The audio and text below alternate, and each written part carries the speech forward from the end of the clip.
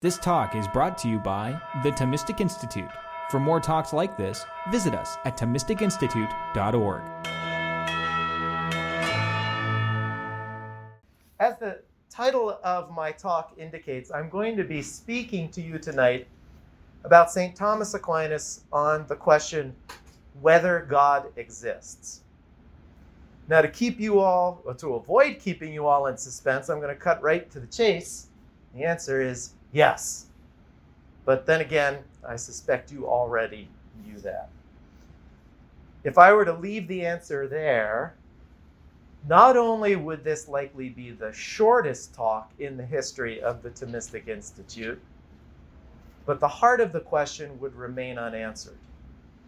Because to pose a question such as this isn't simply to ask a factual point, such as, is it cold out tonight? Or do you like cheese curds? With these sorts of queries, the questioner is usually satisfied with a simple yes or no answer. By contrast, when someone asks whether God exists, something more is at stake in the asking. What the questioner really wants to know is, can you provide evidence that in fact God exists? Aquinas himself recognizes this deeper point of the question, which is clear from his work, the Summa Theologiae, in which he offers his famous 5 ways of proving God's existence, precisely in answer to the question whether God exists, which is the title of the very article in which he offers those proofs. The task of providing an evidentiary answer to the question might seem challenging enough, but the task is even more challenging if we consider that the very posing of the question is problematic. What exactly is it whose existence we're trying to prove?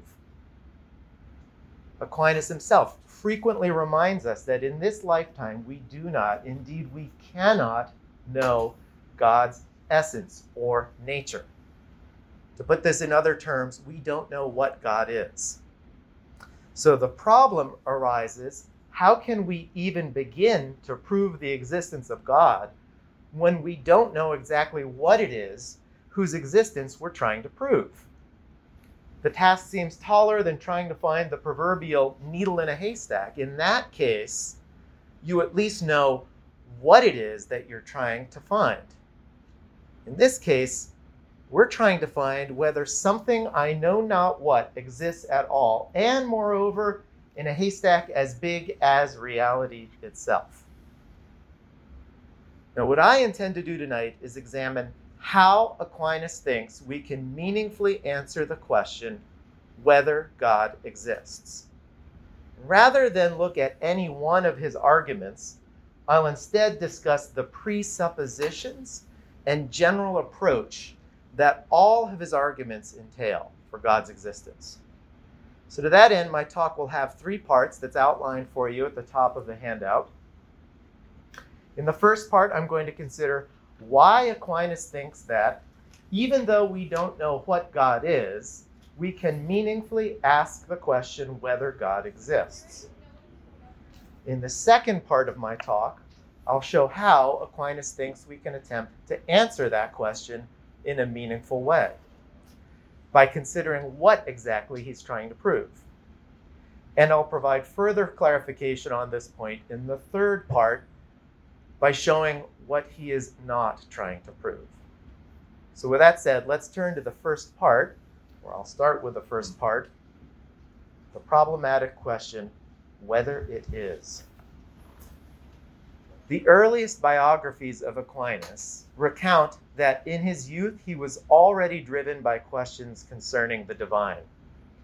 At the tender age of 5, his parents entered him into the Benedictine monastery of Monte Cassino, where he began his studies.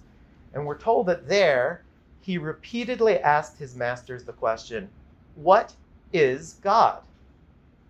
Now notice, for the young Thomas, whether God exists was not the question of concern, which makes sense if we consider that from birth he was steeped in a life of Christian faith. So already believing that God exists, He wanted to know more. He wanted to know precisely what it was in which he was believing. This wasn't a question motivated by any sort of doubt on his part, but rather was one seeking clarification. Already at a young age, Aquinas was exemplifying the Augustinian notion of faith seeking understanding. It's in this Augustinian spirit that later in life, when writing the Summa Theologiae, Aquinas would indeed turn his attention to the question whether God exists. And in answer to it, he offers his students 5 ways of proving God's existence. Again, not in response to doubt, but rather to prove through rational consideration what was already accepted on faith. Now, Aquinas is quite clear that not everything accepted on faith can be proven demonstratively. For example, the Christian doctrine of the Trinity or of the incarnation of Christ. He explains that these truths are articles of faith that can be accepted on faith alone. But he contends that there are other truths of the faith that can in fact be proven, thereby providing certainty of knowledge rather than belief. Aquinas terms such truths preambles to the articles of faith, preambula fidei. Literally, it's a walking up to the articles. Truths that the articles of faith presuppose, but truths that in turn, they can be accepted on faith, but they can also be proven philosophically. And if you're interested in investigating it later, you can take a look at text 1 on the handout. And Aquinas tells us that the existence of God is one such truth, a truth that can be proven with certitude. These 2 questions that I've touched upon, does God exist and what is God, are for Aquinas particular instances of fundamental types of questions asked in any scientific investigation that follows Aristotelian logical methodology. Aristotle presents 4 fundamental scientific questions in his work, The Posterior Analytics, and I list these in figure 1 on the handout. The first is it? Meaning, does it exist? The second is, what is it? The third is it a fact that it's such? And the fourth question is, why is it such? Let's get a sense of these 4 questions and their relevance by first considering the nature of whales. I like to bring up to my students that one activity that whales engage in is nursing their young. And that might be surprising to someone who is unschooled on their nature, who might think that first a whale is a fish. Perhaps one day the person visits SeaWorld and sees firsthand a mother whale nursing her calf. The person now knows the fact of the matter. Whales nurse their young. This is an answer to the third of the 4 Aristotelian questions. But then comes the question, why? As it turns out, this activity isn't one that's practiced by fish. By observing the whale's behavior, the person can discern that it in fact has a non-fish nature, and now can investigate further the why. This is the 4th of these questions. If the person knows some basic zoology, he might realize that whales do so because they're mammals. In answering this question, the person begins to know better what the whale is, the second of the 4 questions. But what I want to point out here is, notice, to be able to answer any of these last 3 questions, the person first needs to know that whales exist. The answer to the first of Aristotle's 4 questions. But how does he know that? Obviously, observation is certainly one avenue. People can see whales either at SeaWorld or out on the open sea itself. But the matter is more complex for the investigation of things that we haven't yet observed, or moreover, things that we can't observe. To answer the is it question about these things, we instead need to prove that they exist. The question is how? Following Aristotle, Aquinas acknowledges a conundrum. On the one hand, it seems that to prove that something is, you need to know what it is. But on the other hand, to know what it is, it seems that you first need to know that it is. For example, if I were to ask you, hey, do you know if the Camphophilus principalis exists? I'm betting that most of you would reply, wait, what's that? Unless that is you're an ornithologist or an avid bird watcher, in which case you might know that I'm talking about the ivory-billed woodpecker, a species of bird considered critically endangered and likely extinct since it hasn't been observed in decades. And if you do know that much, namely that it's a bird, you know at least something about what it is that we're talking about and could then begin an investigation into whether it exists. And the reason you could do even that much without being a trained ornithologist is that you've encountered birds and have a general understanding of what they are. You've seen them and you've heard them. The medievals like to say there's nothing in the intellect that wasn't first in the senses, meaning that sensation is the gateway for our knowledge. Following Aristotle, they held that the mind is by nature a blank slate on which knowledge is written through sensory experience. And Aquinas tells us on a number of occasions that the proper object of the human intellect is the quiddity, fancy word, Latinate word for the whatness or the nature of a sensible thing, the sort of thing that can be grasped by the senses. He talks about this in text 2.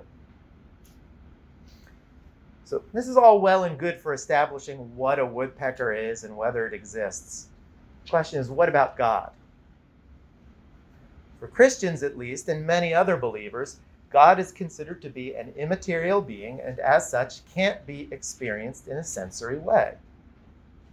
Moreover, God is traditionally identified as an infinite being that transcends the comprehension of our finite intellects. Still, we might wonder whether such descriptors, immaterial, infinite, don't those tell us at least to a minimal degree what God is? But in fact, Aquinas says no. Instead, these sorts of terms indicate what God is not. To speak of a being as immaterial is to say that it's not material. To speak of it as infinite is to say that it's not finite. In using these terms, we're simply negating the notions of materiality and finitude that we acquire first through sensation. So Aquinas, again, maintains that in this lifetime, at least, we can't know God's essence or nature, which, again, is simply to say that we can't and don't know what he is. And so we return to the question I raised at the outset of my talk in the context of this philosophical conundrum I illustrated in Figure 2.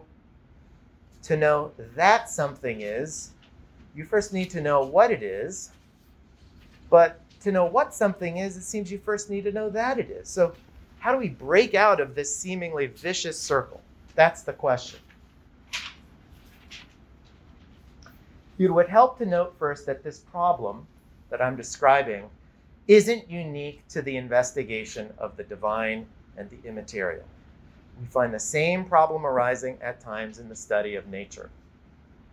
Consider that according to at least some physicists today, the sort of matter that can be observed and studied seems to account for only a fraction of the total mass energy density of the universe.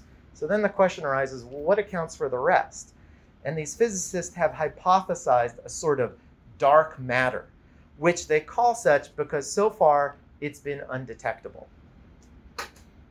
Notice, the proponents of this theory don't in fact know what dark matter is, but surely they at least know what they mean by the term, or else they wouldn't be able to talk about it.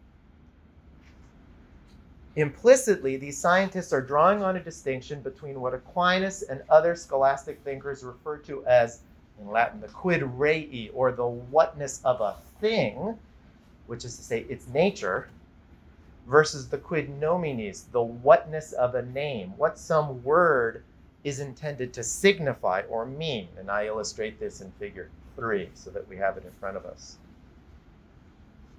The quid nominis, the what of the name of what physicists term dark matter, is the aforementioned stuff whose nature, or quid rei, they hope to discern one day. So here we begin to see a way out of the seemingly vicious circle depicted in figure 2. To prove that something exists, you need to know what it is, but that doesn't mean that you need to know what its nature or essence is. According to Aquinas, it's sufficient simply to know what we mean by the word, by the term. So, to prove that some type of thing exists, we can simply provide what he refers to as a nominal definition, a definition of the name, the word that we're using, a nominal definition of what we're looking for, rather than a more robust definition of the very nature of that type of thing. Talks about this in text 3. And the same is the case when it comes to our investigation of God. Aquinas tells us, and here I will say the line in text 4, if you want to look at it, in page 3. So text 4 on page 3, line 39, he says, "As regards God, we cannot know whether he exists unless we somehow know about him what he is." Remember, we can't know his whatness, we can't know his nature in this lifetime, but we can know what he is in some confused way, Aquinas says. So the next question for us is, okay, well, how do we form the right sort of confused understanding? Because if we have the wrong kind of confused understanding, well, then we won't have a sufficient nominal definition of the word God to help us in our search for the right thing, to prove the right thing's existence. There are many different conceptions of God across time, culture, and various religions. Idolaters of old worshipped statues. The Greeks were polytheists, whose gods were considered corporeal beings. Christians are monotheists, but Trinitarian, leading fellow monotheistic Muslims to accuse them of being polytheists.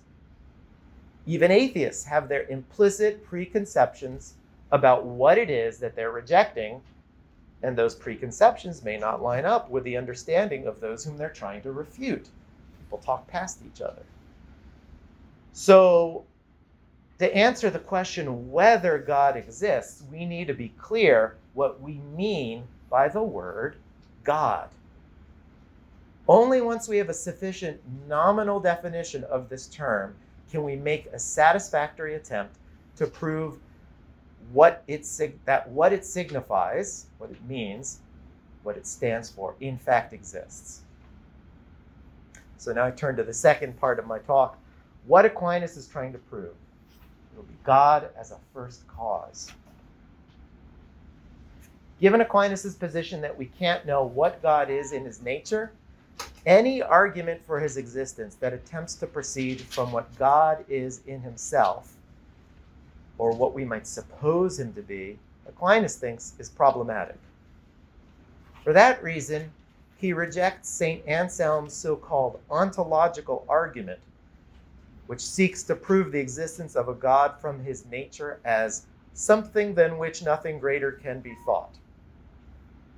Similarly, Aquinas would have disagreed with the later scholastic Duns Scotus, whose efforts to prove the existence of God hinge on this account of God as a being that's infinite in its nature. So he sets out to prove that there is a being infinite in its nature. Now, to be clear, Aquinas accepts both of these attributes as belonging to God. God is something than which nothing greater can be thought, and God is infinite. What he rejects is the approach of presuming these attributes prior to proving God's existence.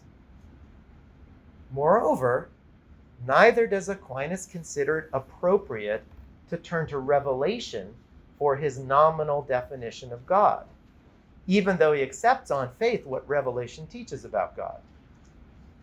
Think about it. An argument employing a definition of God that's taken from Scripture would be circular, trying to prove God's existence based upon the authority of the word of a God whose existence it's trying to prove. Instead, Aquinas' approach is to turn again to the scientific methodology laid out by Aristotle in his Posterior Analytics. According to Aristotle, science entails what's called demonstrative knowledge, the certainty of some conclusion as true. Why? Because it's been deduced by means of a valid syllogism with premises that are themselves necessary, universal, and true.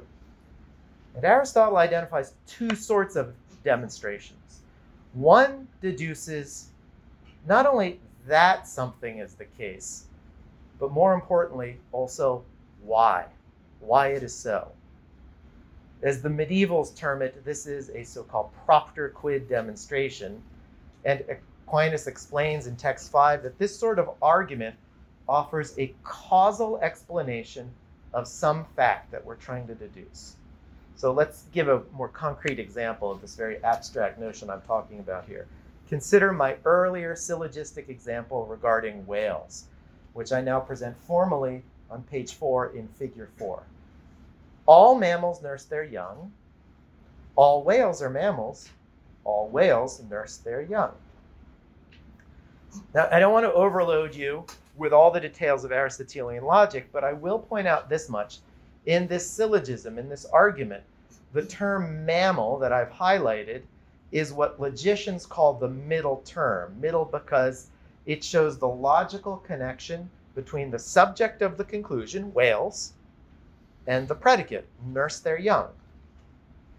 In a so-called propter quid demonstration, the middle term is a cause that accounts for why the conclusion is true.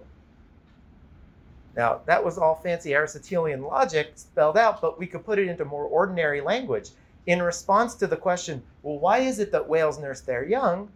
The answer would be, because they are mammals. It's the mammalian nature of whales that provides the causal account explaining why this conclusion is true. But sometimes, as we've seen, we don't know the nature of the subject that we're investigating. In such cases, we can't offer what's called a propter quid demonstration about it, whether that subject is dark matter or God himself. Fortunately, Aristotle offers another way of proceeding in the investigation of such things. As Aquinas explains, and again this is mentioned in text 5, when an effect is better known to us than its cause, we can proceed in the inverse manner of a propter quid argument. This time we start with some effect and we reason back to the cause in what medievals call a quia demonstration. So consider the following example. This is my own, not Aquinas's. You've had a hard day at work and could really go for a refreshing beer. A friend of yours hands you a bottle with a label you've never heard of before, O'Doul's. You find it refreshing enough, but as you finish your second one, you notice that it isn't taking the edge off from your day. Suddenly it dawns on you, this isn't really beer at all.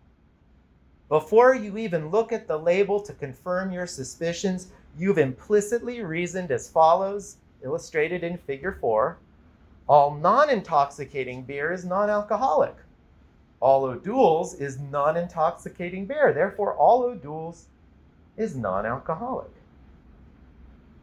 In this example, you would again be reasoning in a deductive manner. But this time, the highlighted middle term is not a cause, but rather an effect that reveals the truth of a conclusion. As Aristotle indicates, with a quia demonstration such as this, we again have certitude that the conclusion is true, but this time we merely know that it is true, and we don't know why, because we don't know the cause.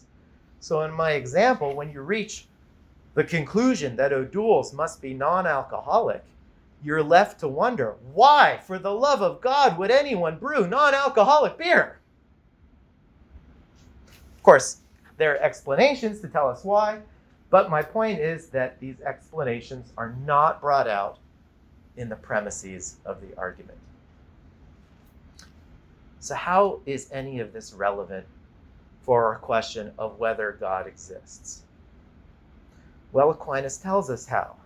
In text 5 at line 9, he says, "From any effect, it's possible to demonstrate the existence of its proper cause. And the reason is that an effect depends upon a cause." Philosophers term this the principle of causality, namely that every effect, precisely inasmuch as it is an effect, depends upon its cause.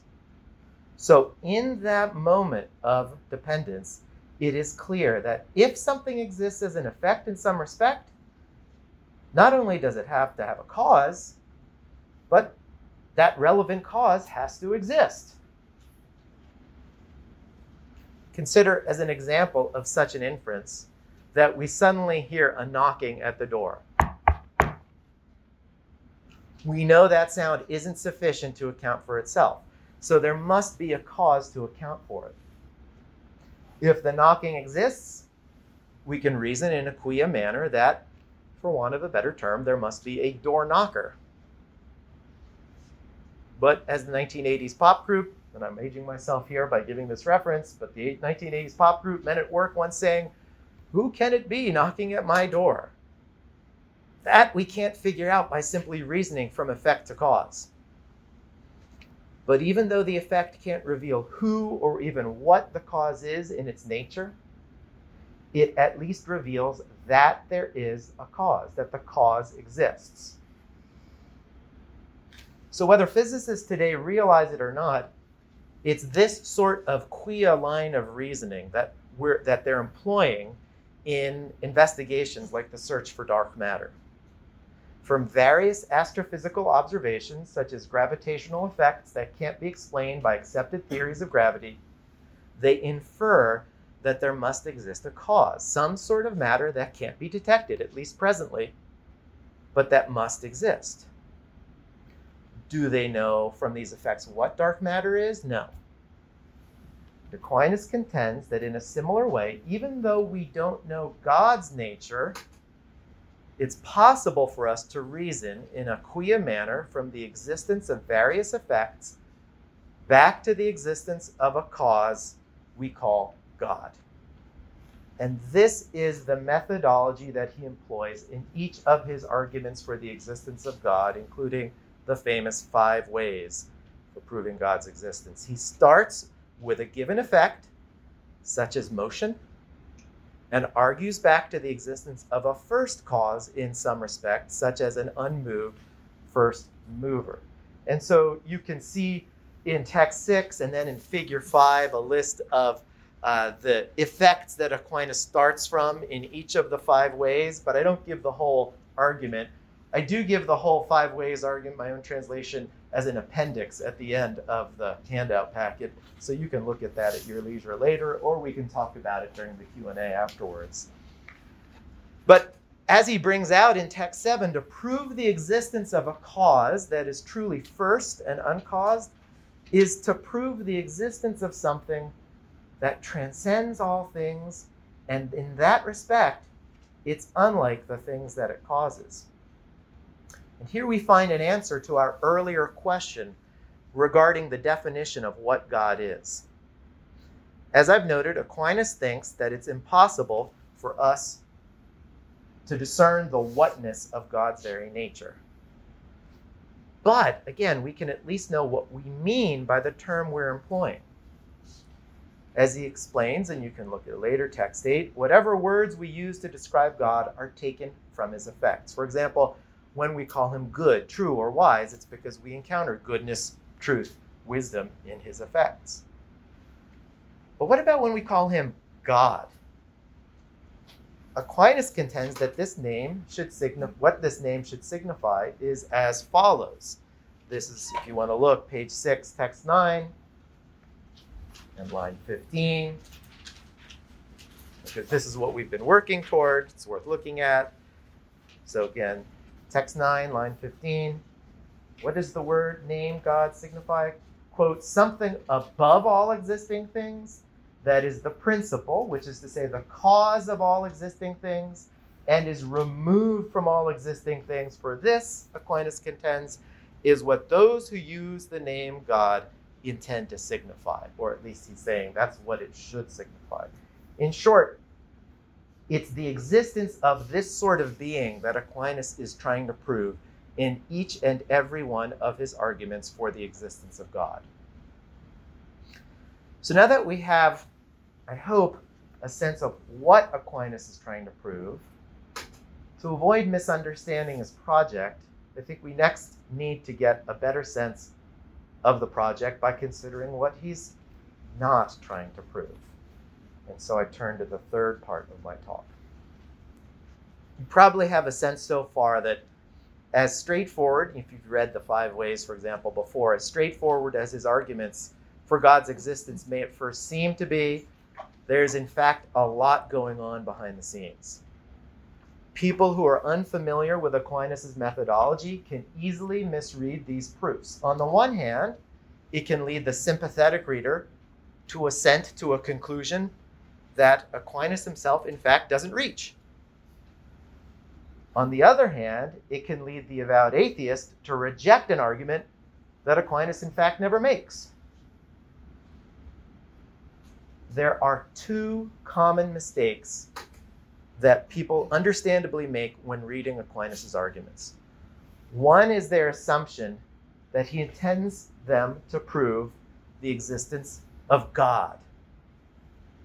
The other is the assumption that he intends them to prove the existence of God. That was very cryptic. It was meant to be. Let me put that less cryptically. One error is mistaking the subject that the argument is about, that the argument concerns God with a capital G. And the other is mistaking what is attributed to that subject, namely existence. So let me clarify this further. We'll start by considering the first of these 2 mistaken assumptions. When I say that it's a mistake to read Aquinas as attempting to prove the existence of God in arguments like his 5 ways, what I have in mind is the common assumption that he's trying to prove the existence of an individual who goes by the name of God, as though that's a proper name, like Sam Sampson or Greg Doolin. Proper names signify an individual being as such, and so they can't be said of any other individual except metaphorically, like when people say, he's a real Einstein. But Aquinas is clear that the name God is not a proper name of God taken as an individual. He at one point asked, is there such a thing? I think it's in one of the texts I have for you. Is there such a thing? Maybe the one possibility he suggests might be the Tetragrammaton of the Hebrews, but he also in another text points out that that's unpronounceable. Instead, what he tells us is that the name God is what he terms an appellative name, what we would now call a common noun, like the name human and animal, which can be said of more than one thing. Aquinas tells us in text 10 that the name God is like other common nouns in that it is intended to signify a certain kind of nature. Human signifies humanity, human nature. Animal signifies animality, animal nature. The term God signifies the divine nature. So to call something God or a God is to say that it is a haver of divinity. Now granted, we don't know that nature, but it's still coherent to give a name for it that, as I've noted, we take from its effects. Just as physicists give the name dark matter to dark matter. As Aquinas clarifies in text 11, it's precisely because the name God is a common noun that for Christians, it can be commonly said of each of the 3 persons of the Trinity in a meaningful way. Each is a haver of divinity. The Father is God, the Son is God, the Holy Spirit is God. Moreover, it's because the name God is a common name that polytheists can speak of gods in the plural. Although, albeit according to what Aquinas describes as a mistaken opinion. And it's also why the monotheist can meaningfully enter into conversations with a polytheist to point out the error of his ways. In short, this semantic consideration of what the term God signifies reveals that Aquinas' intention in arguments like the Five Ways is not to conclude to the existence of the one true God. And that surprises people when they first hear that. It's not to conclude to the existence of the one true God, at least not immediately. By implication, there's the one true God, but that's not the immediate conclusion of the argument. And this reading that I'm giving is further confirmed by consideration of Aquinas' logical methodology in these arguments. Following Aristotle, he holds that there's no scientific knowledge of singulars as such, individual things. Why? Because science is concerned with kinds, universals, types of things. Now, the conclusions apply to individuals, but there's no science of Socrates. There's a science of humans, anthropology, and what it deduces applies to individuals like Socrates, you and me. What I'm getting at is, for that reason, we can't offer a demonstration that an individual such as me, or, sorry to point you out, but Sam Sampson over there exists. The best we can do is point at him. There he is. By contrast, we can offer demonstrations that a certain kind of thing, such as humans, exists by proving that there is something out there in reality that has a human nature. The point I'm getting at is that unlike a later Duns Scotus, who attempts to offer a single knockdown argument for the existence of the individual one true God, Aquinas takes a different approach in his arguments following this Aristotelian methodology. Namely, Aquinas tries to prove instead that there exists some being that has the divine nature, some haver of divinity. For this reason, if we look at his five ways, we find that none of them explicitly concludes to the existence of only one God. The fourth way seems to imply it much more strongly than the others, but none explicitly concludes that.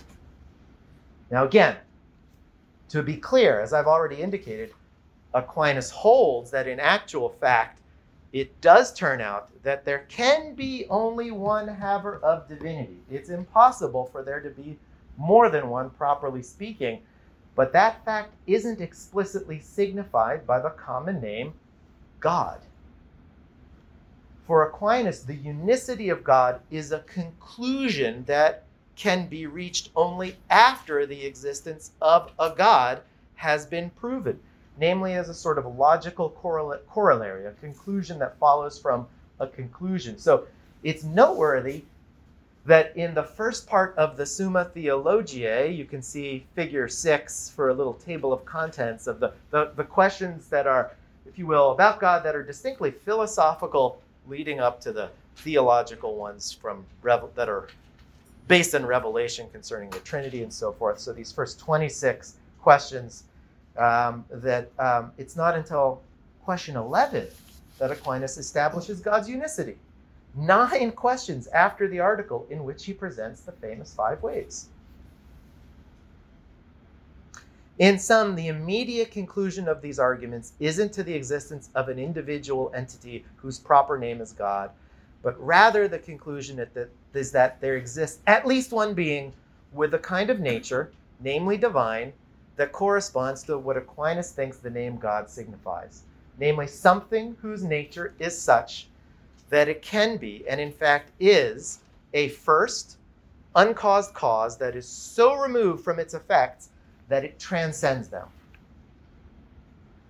With that said, for these arguments, for these 5 ways and others to fully, if you will, cash out as genuine proofs for God's existence, they need to conclude to the sort of first cause, as it turns out, of which there can be only one. And again, that's what Aquinas proceeds to show in the questions and articles that follow the 5 ways. Now, you'll also recall that I made the provocative and very cryptic claim that none of Aquinas' arguments conclude to the existence of God. This time, emphasis on the word existence. So what do I mean by that? Well, here, once again, we need to step back to consider what it is precisely that's being proven in a logical demonstration. Properly speaking, what's being proven is neither a thing nor its attributes. To illustrate, let's return to my example syllogism about whales. You wouldn't say to somebody, prove to me whales. Nor would you say, prove to me nurse their young. Rather, what you would say is, prove that whales nurse their young. In short, you're asking the person to prove the truth of this proposition. Prove the truth of the statement, that this statement is true. And the same is the case for any demonstration one would attempt to make about God. Whatever it is that Aquinas tries to prove about him, it's about some statement concerning God, namely that statement, that assertion is true. For example, that the statement, God is good or infinite or wise, etc., is true. And similarly, regarding his existence, what Aquinas attempts to prove is the truth that the proposition God exists is true. So what we find is that the conventional translation of Aquinas' words leading up to the five ways is inaccurate. You'll find online in the famous Benzinger edition that the English readers commonly turn to. This is the way they translate it. They translate as, quote, the existence of God can be proven in five ways. But Aquinas here doesn't use the words existence of God. If you want to look at the Latin, text 6, page 4, line 1, if it were existence of God, it would be in Latin existentia Dei. Instead, what the Latin says is Deum esse. Now, don't panic. I'm not going to bore you with a Latin lesson other than to clarify that this phrase, Deum esse, is an instance of a grammatical construction known as the accusative affinitive. What's the purpose of that? It's to indicate what's called an indirect statement. When you say, prove to me that, and then you give the statement. So a more accurate translation of what Aquinas says prior to presenting his five ways is that it can be proven in five ways that God exists. And to be even more precise, I should note that Aquinas, in fact, doesn't use the verb to exist at all. In Latin, that would be existere. Instead, he uses the verb esse, which is better translated as the English infinitive, to be. So with that in mind, the lines leading into the five ways most accurately read, it can be proven in five ways that God is. Now, at this point, you're probably thinking, what the heck is he getting at? Doolin is just being a finicky translator here, making a distinction without a difference. Surely the verb to be is a synonym for the verb to exist. Think of Hamlet famously asking this question about his own existence, to be or not to be? That is the question. Or Descartes, for whom there was no question when he famously pronounced his existence to both himself and the world, saying, I think, therefore I am. But we need to be careful here, because for both the English verb to be and the Latin esse that it translates, the existence of a thing isn't always what is meant by the word. Consider the following example. You meet someone who, having learnt about the Danish prince, asks you, hey, so when did Hamlet live? Knowing you're Shakespeare, you reply, don't you know Hamlet is a fictional character? Hearing this news, the person might react with surprise, asking, is he? And without missing a beat, you reply, he is. Now, in saying this, surely you wouldn't mean that Hamlet exists, since you just told the person that he's fictional. So what do you mean? Aquinas offers some clarification here. On a number of occasions, he tells us that the verb to be, esse in Latin, can be said in many ways. You can look over these yourself later in text 14. One way that it's used is for explaining the way that a thing is, which concerns the thing's essence, its nature, its whatness. The second way he outlines is that existential sense of to be used by both Hamlet and Descartes, meaning to exist. But he notes a third way that it's commonly used is as what both grammarians and logicians call a copula, when forms of the word to be join together a subject and predicate in a proposition. This is how the word is functions in the statement. Hamlet is a fictional character. It combines the notions of Hamlet and fictional character, indicating that these notions rightly belong together. And Aquinas tells us that what this use of the word is signifies, this copulative use of the word is, what it signifies is that the asserted proposition is true.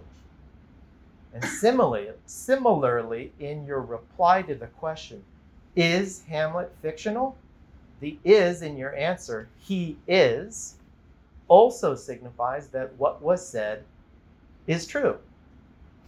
Namely, that prior statement about Hamlet. That is true. So why go through this semantic analysis when considering Aquinas' arguments for the existence of God?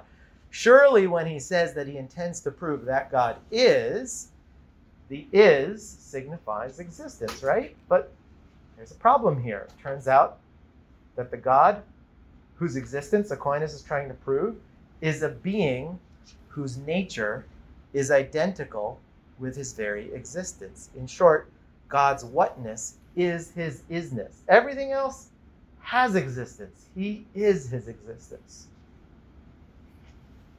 So as an objection contends in text 16, if you claim, this objector says, not Aquinas, if you claim you can prove that God exists, well, then you're also claiming that you can also come to know what God is, because God is his existence. You prove that he exists, you know what he is. And recall, in this lifetime, we can't know what God is, so the objection goes, it seems impossible to know by means of the certitude of a logical argument that God is. In response to this concern, Aquinas grants that we can neither prove nor know the is of God that is his very existence, not in this lifetime. But he reassures us that when we're attempting to demonstrate the proposition that God is, we aren't employing the existential sense of the word to be. Instead, Aquinas contends it's that copulative sense where the word is means true. Okay, that's heavy stuff I'm throwing out at you. So rather abstract, somewhat obscure. Let me try to lay the implications out in simpler terms. What Aquinas is reminding us is that we don't have a firsthand experience of God or of his existence, unlike your experience of me right now. You can rightfully judge of me, Greg Doolin exists. And moreover, he exists as a human. Here we're asserting something experienced about an individual. But remember, I've noted you can't offer a philosophical demonstration that an individual, such as me, exists. By contrast, as I've also noted, Aquinas holds that it is possible to prove that something with a given kind of nature exists. How? By reasoning from effect back to cause in what we call the quia demonstration. Consider my earlier example of the ivory-billed woodpecker, which currently isn't observed. If presented with sufficient evidence of the unique effects of such a woodpecker that you did observe, namely if you did observe the effects, for example, their distinctive bird call and recently built distinctive nests and so forth, then you would be justified in inferring their existence. But notice, you wouldn't conclude that this individual woodpecker exists, namely Woody the woodpecker, but rather that there exists some bird that is an ivory-billed woodpecker, some bird with an ivory-billed woodpecker nature. You would know of their existence, but not directly. The conclusion that an ivory-billed woodpecker is, in fact, is really a kind of shorthand referencing the truth of the following proposition. Something out there is an ivory-billed woodpecker. And in this proposition as well, the is doesn't signify that a given individual exists, but rather that what it signifies is that it's true to combine the notion of something, and Aquinas says the word something means a vague individual. We don't know which one, but it's something. Something and the notion of ivory-billed woodpecker. So that the proposition is really asserting that something out there has the nature of an ivory-billed woodpecker. Of course, for that something to have that nature, it has to exist. But notice that the existence of the thing isn't directly asserted. It's only implied inasmuch as the truth of the proposition presupposes that such a bird exists. And we find Aquinas indicating that something similar is occurring in demonstrations of the existence of God. Recall his position that the word God isn't a proper name, like Greg Dulin, but it's the name of a kind of nature, namely of the divine nature. And again, what's that? As we've seen, we don't know that in this lifetime, but we can signify what we mean by the name, namely that a haver of a divine nature is a thing that is a first uncaused transcendent cause. So whereas you can rightfully assert of me that Dr. Dulin is, well, you don't have to call me Dr. Dulin, I say that to my students, Dulin is, signifying that I exist because you have firsthand knowledge of my existence, Aquinas indicates that by contrast, when we assert that God is, we're instead really asserting that something is God, and doing so according to the truth sense of to be. In short, we're signifying that it is true that something in reality has a divine nature. And the truth of that statement, of course, presupposes that a God in fact exists. But again, God's existence is merely implied or presumed by the statement. God is, it's not asserted. In short, Aquinas' position is that through demonstrations, we can come to know the fact that God exists indirectly from his effects. He indicates that in text 17.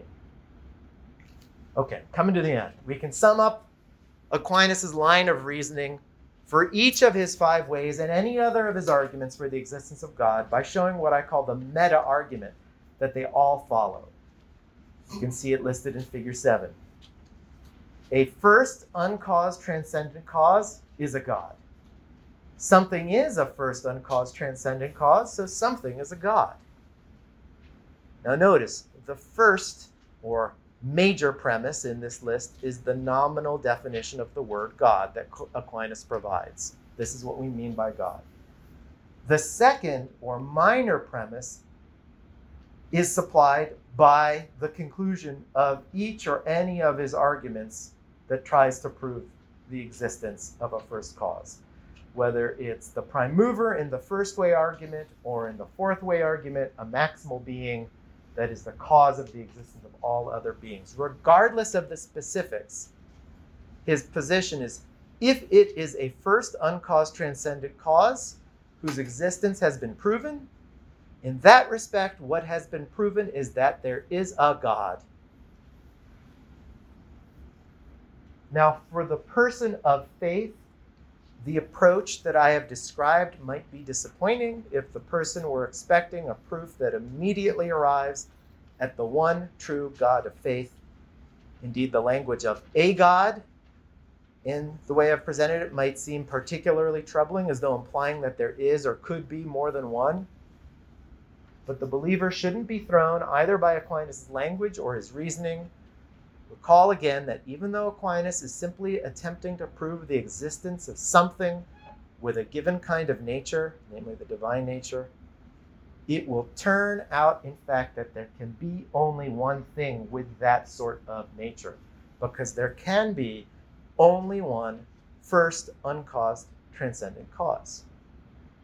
As a parallel to illustrate, consider what occurs in the Catholic Church with the election of a new pope. There's a period during every papal conclave when the Catholic faithful do not know yet whether there is a pope or not. And then finally, from the central balcony of St. Peter's Basilica, it's announced to the world in Latin, Habemus Papam. What does that mean? We have a pope. At that point, the world knows that someone is the pope, but we don't know who. we don't know his proper name. And that's because, like the name God, the name Pope is a common name. So the pronouncement, "we have a Pope," doesn't assert something about any individual as such, whether Benedict or Francis. Nevertheless, it still implies something about an individual because, as it turns out, there can be only one Pope. And we find something similar occurring at the conclusion of each of Aquinas' arguments for the existence of God. We now know Aquinas claims that something is a God because we've proven that there must be something that is a first cause. And as with the Pope, there can be only one of it. Does this God of philosophical demonstration line up with the one true God of faith? Well, Aquinas is ultimately going to say yes, particularly after he's deduced these various corollaries to clarify the various attributes of this first cause. But notice, he does not think it belongs to the philosopher as such to tell the believer that this being is in fact the God in whom he believes. Because the philosopher, considered simply as a philosopher, doesn't speak from the vantage point of faith. So in the end, it belongs to the believer to affirm whether any given philosophical demonstration, Aquinas' or otherwise, has concluded to the divinity that he or she believes in, and if so, to pronounce to his or her satisfaction, "We have a God." Thank you.